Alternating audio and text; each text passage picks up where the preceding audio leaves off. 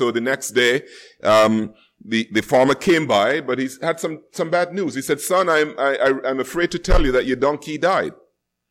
And so the boy said, well, just give me back my money. Farmer says, I can't do that. I already spent it.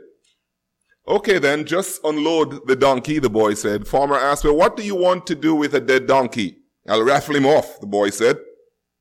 You can't raffle off a dead donkey. Sure can. I just won't tell anybody that he died. So a month later, the farmer saw the boy and asked, well, so what became of your donkey? Boy said, I raffled him off, sold 500 tickets at $2 a piece, and I made a profit of $998. Well, didn't anyone complain about it? The old farmer asked. Only the guy who won. So I gave him back his $2. Now, none of us likes to be had, right? None of us likes to be had. And yet, 20% of us end up being deceived by some scheme. That was the experience of the people in our text, the children of Israel. They discovered after the fact that they had been had. So we're in the book of Joshua. We're continuing with our series, Joshua chapter 9. We will read verse 3 to the end. I will read major portions of it, but I will only ask you to help me to read verses 8 through 13. So when we get to verse 8, you will in fact read that all the way to verse 13, and then I will continue. Verse 3. But when the people of Gibeon heard what Joshua had done to Jericho and Ai, they resorted to deception to save themselves. They sent ambassadors to Joshua, loading their donkeys with weathered saddlebags and old patched wineskins. They put on worn-out patched sandals and ragged clothes, and the bread they took with them was dry and moldy. When they arrived at the camp of Israel at Gilgal, they told Joshua and the men of Israel, we have come from a distant land to ask you to make a peace treaty with us. The Israelites replied to these Hivites, how do we know you don't live nearby? For if you do, we cannot make a treaty with you. Verse 8.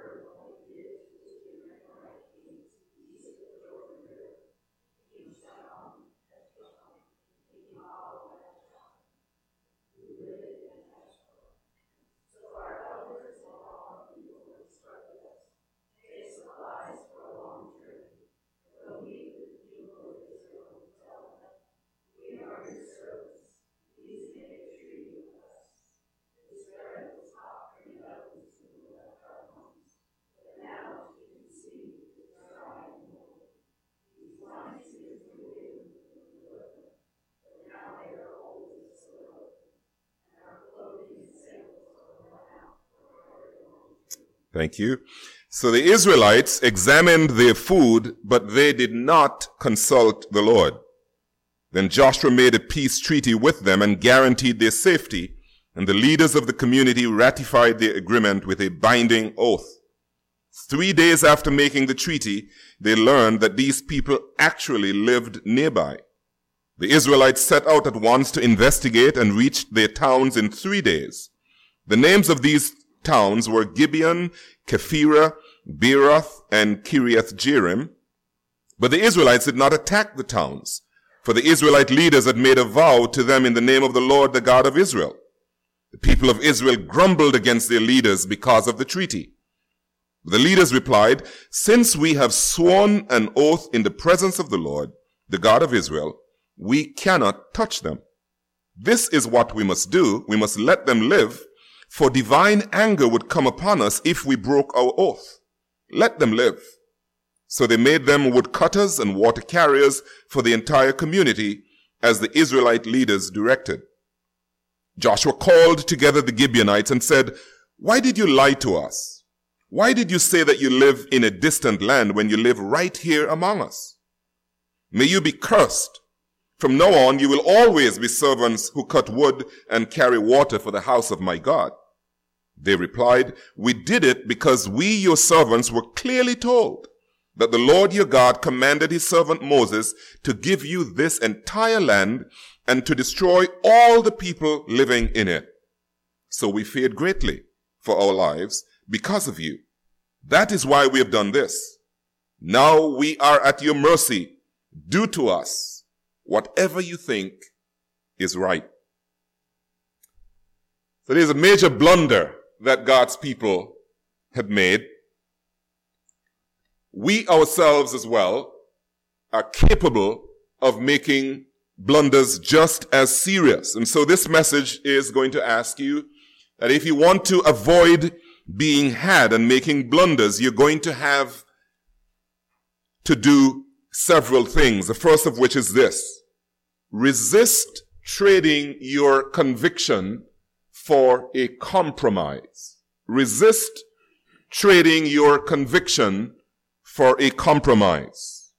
Notice the words, we cannot make a treaty with you. I'm told that a treaty is really a signed agreement between two parties, usually countries, and that agreement obligates them to respect each other's sovereignty and to guarantee their right to peaceful coexistence. And so the Treaty of Versailles brought an end to World War I, and it established what is now known as the United Nations. That is pretty much the peacekeeping body of the world, if you will. The Treaty of Paris ended the Revolutionary War between Britain and the American colonies. And I didn't even know this, but I just recently learned that there was a Treaty of Chicago. Does anybody know what the Treaty of Chicago is all about? It was signed between the United States and the American Indians, in which the American Indians gave up the property that was west of Lake Michigan, gave that to the United States in exchange for land further west of the Missouri River, where they would in fact have a reservation. Here's the question though. How do you move from we cannot make a treaty with you, which is really a conviction? It's really a conviction. We cannot make a treaty with you.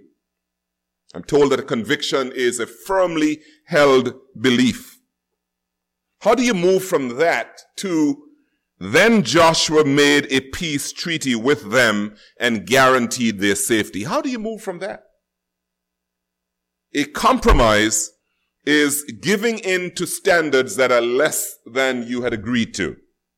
So how do you move from we cannot make a treaty with you to then Joshua made a treaty with them and guaranteed their safety? Now, the Gibeonites, they lived just, I believe, less than 6 miles from Gilgal, which is where the Israelites were camped. They had heard about how the Israelites had decimated Jericho and the men of Ai.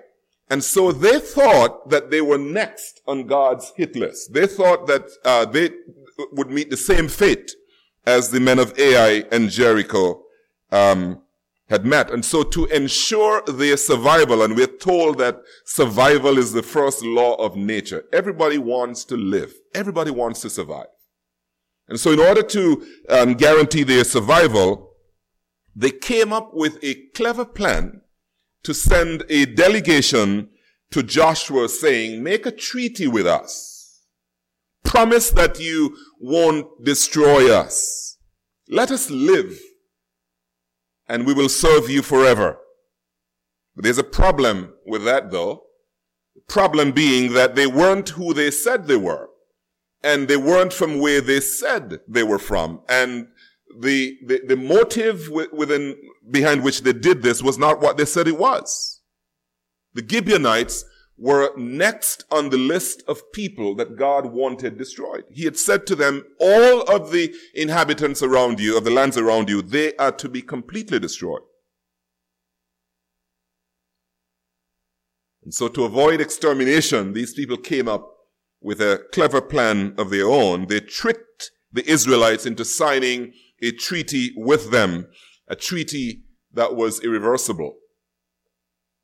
Never trade in a conviction for a compromise, especially when that conviction is rooted in something that God has already told you.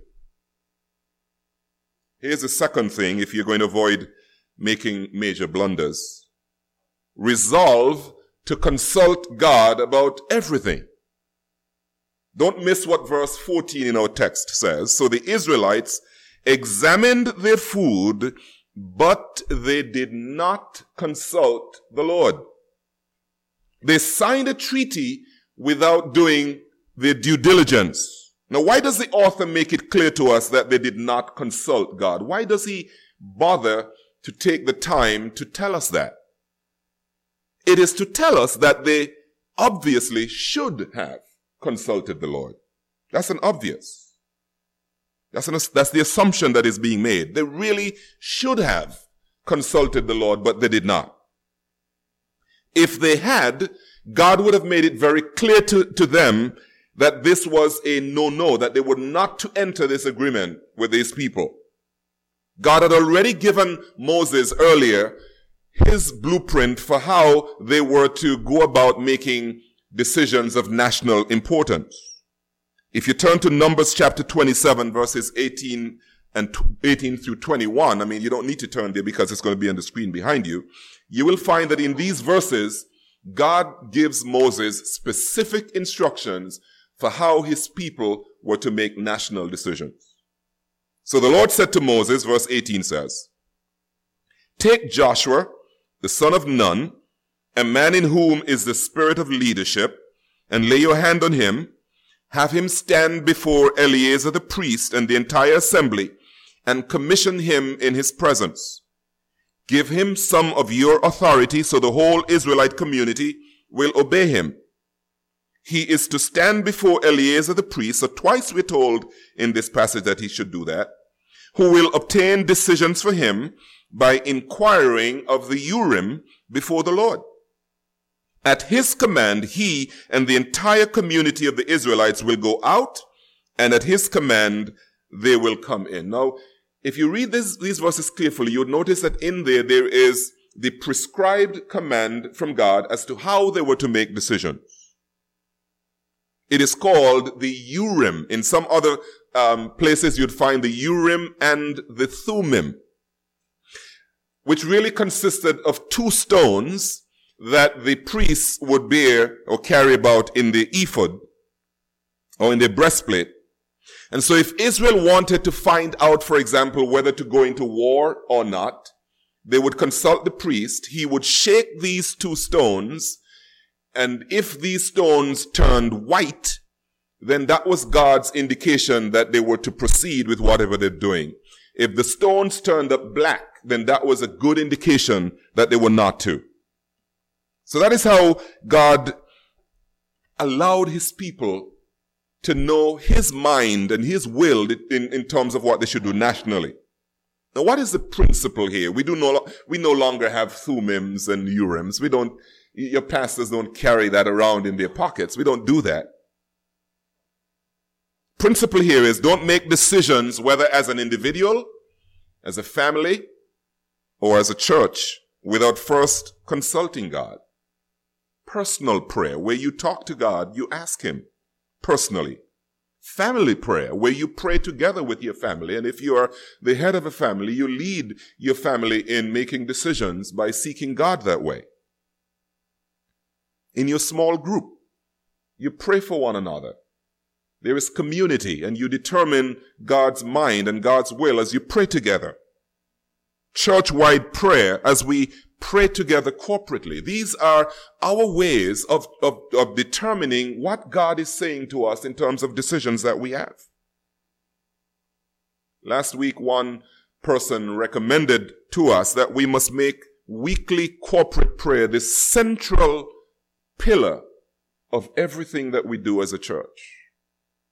The person even went on to say that we should really create within Brown's Chapel a room that is designated as a prayer room that people can come into at will any day of the week, any time of the day, and seek God prayerfully. These are encouraging signs, because that is indicating to us that we are really relying on God's wisdom for decisions that we must make about our personal relationships, our business transactions, our career decisions, our college decisions, any decision that requires that we consult God. Because you see, without first consulting God, we can end up making decisions that carry consequences that are irreversible for ourselves, for our family, and for our church. Never forget to consult God. If you're going to avoid being had, you must also remember to take the time to read the fine print. Now, it's interesting that Joshua was right there with Moses when Moses said to him, when God said to Moses, make sure that Joshua consults Eleazar the priest who is with him, so that Eleazar may tell him the things that God is saying that he should do. Joshua was right there, and yet Joshua and the leaders make a decision. They enter into an agreement without, first of all, doing their own investigation. Now, the passage is clear. Just 3 days of investigating would have revealed this to be a fraud. Now, who signs first and then investigates later? I mean, who does that? You do your due diligence first, you read the fine print first, and then you sign. But that's exactly what these people did. 3 days later, they realize that they have been had. They let people live whom God said should have been completely destroyed. They had agreed to do something without first taking the time to cross-check it against God's own word. And that led to some serious consequences, and they couldn't reverse that. Now, some years ago, I foolishly did the very same thing that I'm asking you not to do. Foolishly did that. Now, it only cost me a couple $100. I became the victim of a vacation scam. How many of you have received those things about, signing this thing over the phone or whatever, and you can get maybe $300-400 and you end up in a vacation place somewhere in Florida. Now, you can easily earn back $200. But some consequences are irreversible. Once they have been set in motion, you cannot get them back. They can never be reversed. Once you have lost it, you can't get it back. It is that serious. So remember to take time to cross-check whatever offer you're being made against God's fine print. Here's our fourth point. Repeat the word no as often as you need to.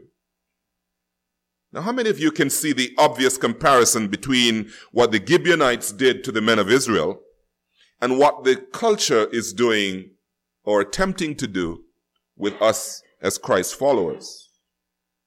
Do you see how the culture is constantly attempting to seduce us into making deals with it? And so it sends a delegation, if you will, to us saying, make a deal with us. Don't destroy us. Allow us to live among you, and we will serve you forever.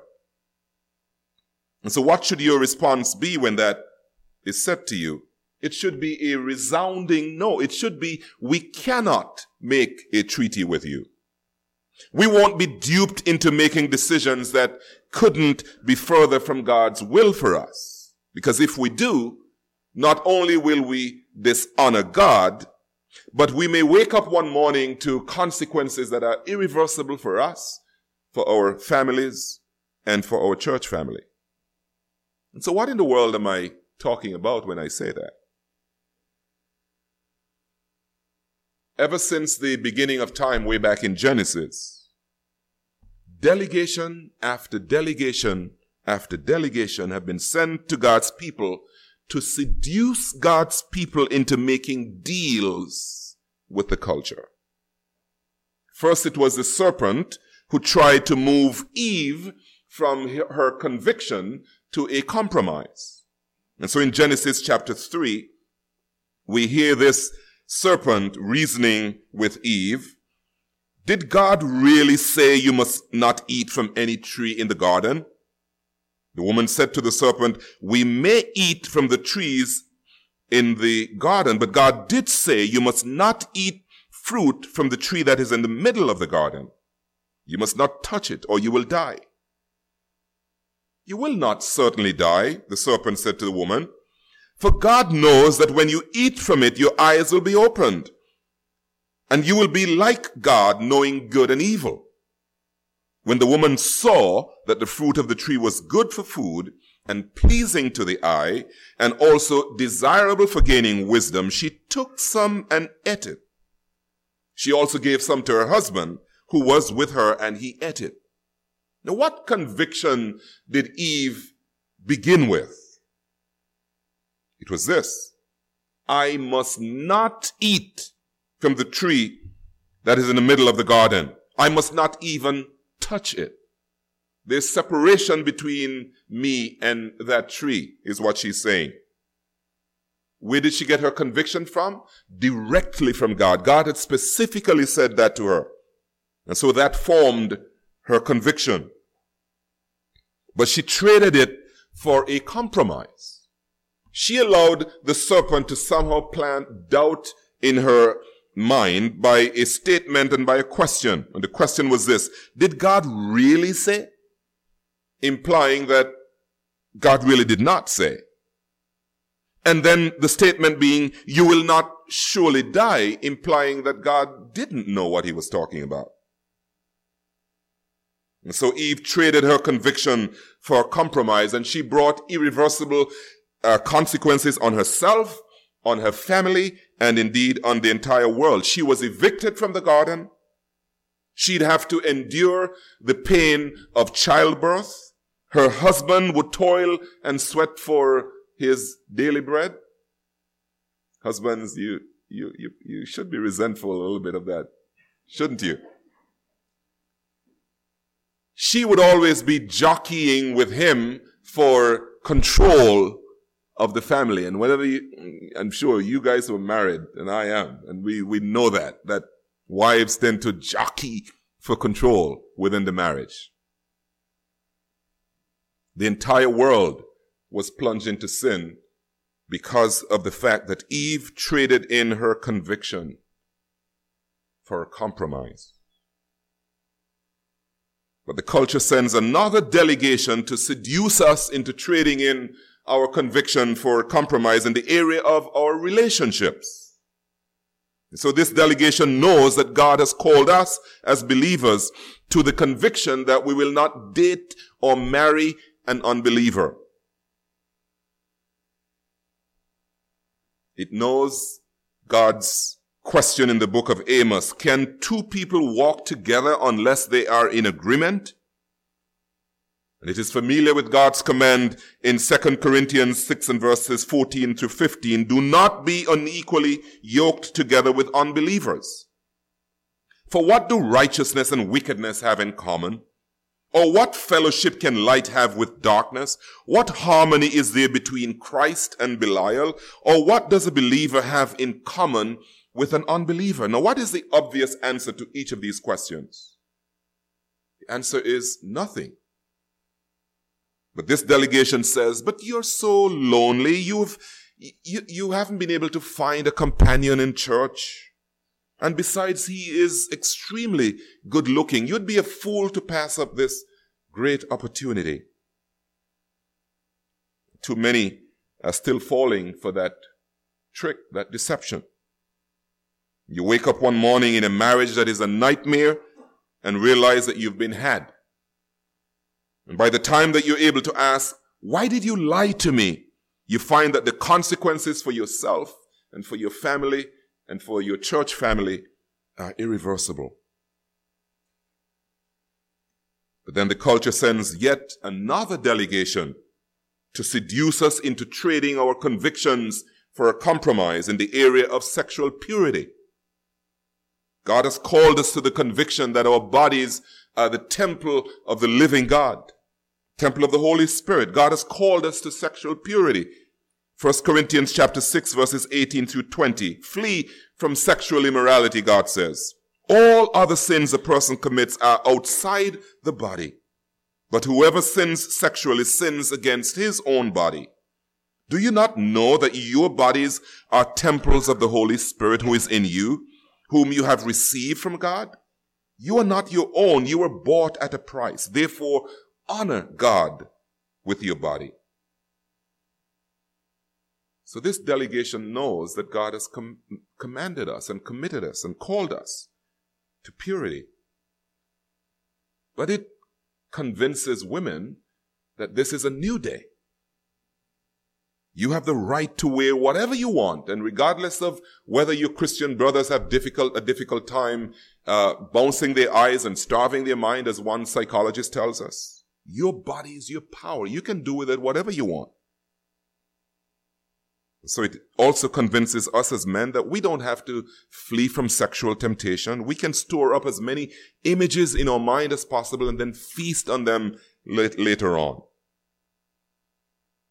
It convinces teens that they don't really have to set boundaries before marriage. Everyone is making out, and so you can explore and do whatever you want. If you really love each other, then the sky is the limit. Before you know it, you have exchanged a conviction that you receive from God for a compromise that the delegation from the culture is sending you. And then you wake up one morning to consequences that are irreversible for yourself, for your family, for your church family. And then finally, the culture sends another delegation to seduce us as Christ followers into trading our convictions for a compromise in the area of our commitment to marriage. God has called us to the conviction that marriage is a permanent covenant between one man and one woman who live together under God in the exclusive relationship that is called marriage. The husband loving his wife by serving her, by leading her, and by protecting her. And the wife loving her husband by respecting him and submitting to his leadership within the home. In Ephesians chapter 5 and verse 33, Paul tells us this: each one of you must love his wife as he loves himself, and the wife must respect her husband. However, this delegation comes to us with messages like these. It doesn't matter who you love. Everybody deserves to be happy. Nobody should have to stay in an unhappy marriage. If you don't love each other anymore, you're right to move on to the next person. Because everybody deserves to be happy. Having exchanged conviction for a compromise, you wake up one morning and you realize after the affair, after the divorce, after the regret, that you've set in motion some consequences that are irreversible for you, for your family, for your church family. Here's the bottom line to our message. Your convictions must be rooted in what God's word says, regardless of what the culture says. How many of you are prepared to reject what the culture is saying and to remain true to what God's word is saying? 3 application points. First of which is this: make holiness unto the Lord the guiding principle of your life. Make holiness unto the Lord the guiding principle of your life. God has called us as his people to holiness, and we can't make ourselves holy. It is he who is making us holy as we submit to his authority. So I want to challenge you to grab a hold of that reality this morning and make that reality the guiding principle of your life, that God is on a mission to make you more like Christ, to make you holy. As you submit to him, as you learn to consult him with every decision that you are going to make, whether it's about a career, a relationship, a college, whatever, a business transaction. God is using all these decisions and using his word and the experiences of life to conform you to the image of his Son, Jesus Christ. Here's the subpoint, one of the subpoints in point 1. We're only dealing with one point that has several subpoints.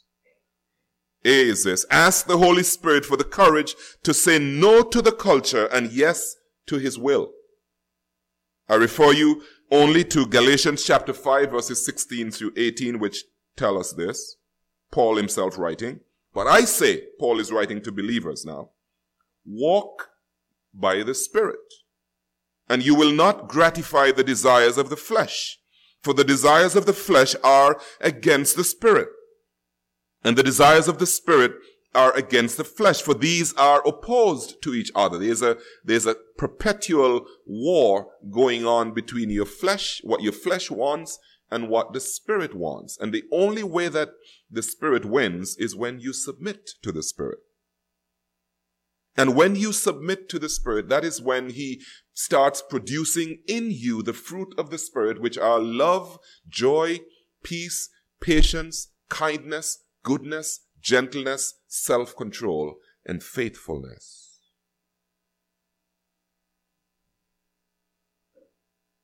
Then I want to challenge you to allow the power of the Holy Spirit to destroy anything in you that is not from God or to God. Any affection, any desire, any inclination within you that is not either from God, for God, or toward God, we must allow the Holy Spirit to put to death. This is what we're told in Galatians as well. Put to death, therefore, Paul writing, put to death, therefore, whatever is earthly in you: sexual immorality, impurity, passion, evil desire, and covetousness, which is idolatry. Now, we can't by ourselves put these things to death. We must allow the Holy Spirit to bring his power to bear on destroying these things in our lives. Here's our final subpoint. Yield. It's a very strong word. A word that we often have a lot of difficulty with. Even in traffic sometimes. It's difficult to yield, especially when you're in a hurry. Yield to the sanctifying work of the Holy Spirit in you that leads to holiness. There is a yielding of ourselves that needs to happen. We need to literally say to God each day, God, here's my life. I yield control to the Holy Spirit so that the Holy Spirit may do in me the very things that the Holy Spirit wants to do in me today. There's a prayer that Paul prays in 1 Thessalonians chapter 5 and verse 23. I will close with that. Paul prays this: now, may the God of peace himself sanctify you completely. Another version says through and through. And may your whole spirit and soul and body be kept blameless at the coming of our Lord Jesus Christ. That can only happen as we are yielding ourselves to him.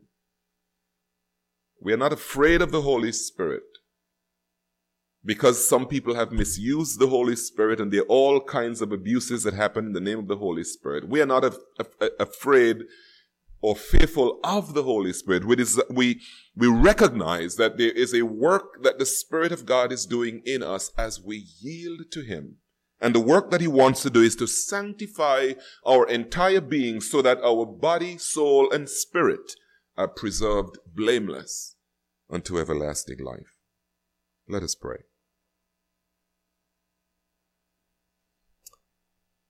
God, help us to be people of strong conviction. Convictions that are rooted in the Word of God. Convictions, dear God, that cause us to stand up for what is right and for what is righteous. Convictions, dear God, that allow us to yield to you constantly so that the fruit of the Spirit may be the things that come from our lives daily. God, we pray over this congregation this morning that you would help us in our decision making to always consult you. Help us in times of temptation, God, to have the strength to say no. Help us as men to be able to flee temptations, because that's what your word says, that we must run from it. That we not stay around long enough to see where the temptation leads, but that we run from it. Give us the grace, dear God, to stand firm in you, because you are our strength. And God, we ask your blessings upon your people. Pray, dear God, if there's one person here who needs to do business with you before they leave, if there's one person who needs to surrender their heart to Jesus, if there's one believer who needs to surrender fully to the Holy Spirit, that even now you will grant the grace to allow that to happen, because we pray these things in Jesus' name. Amen.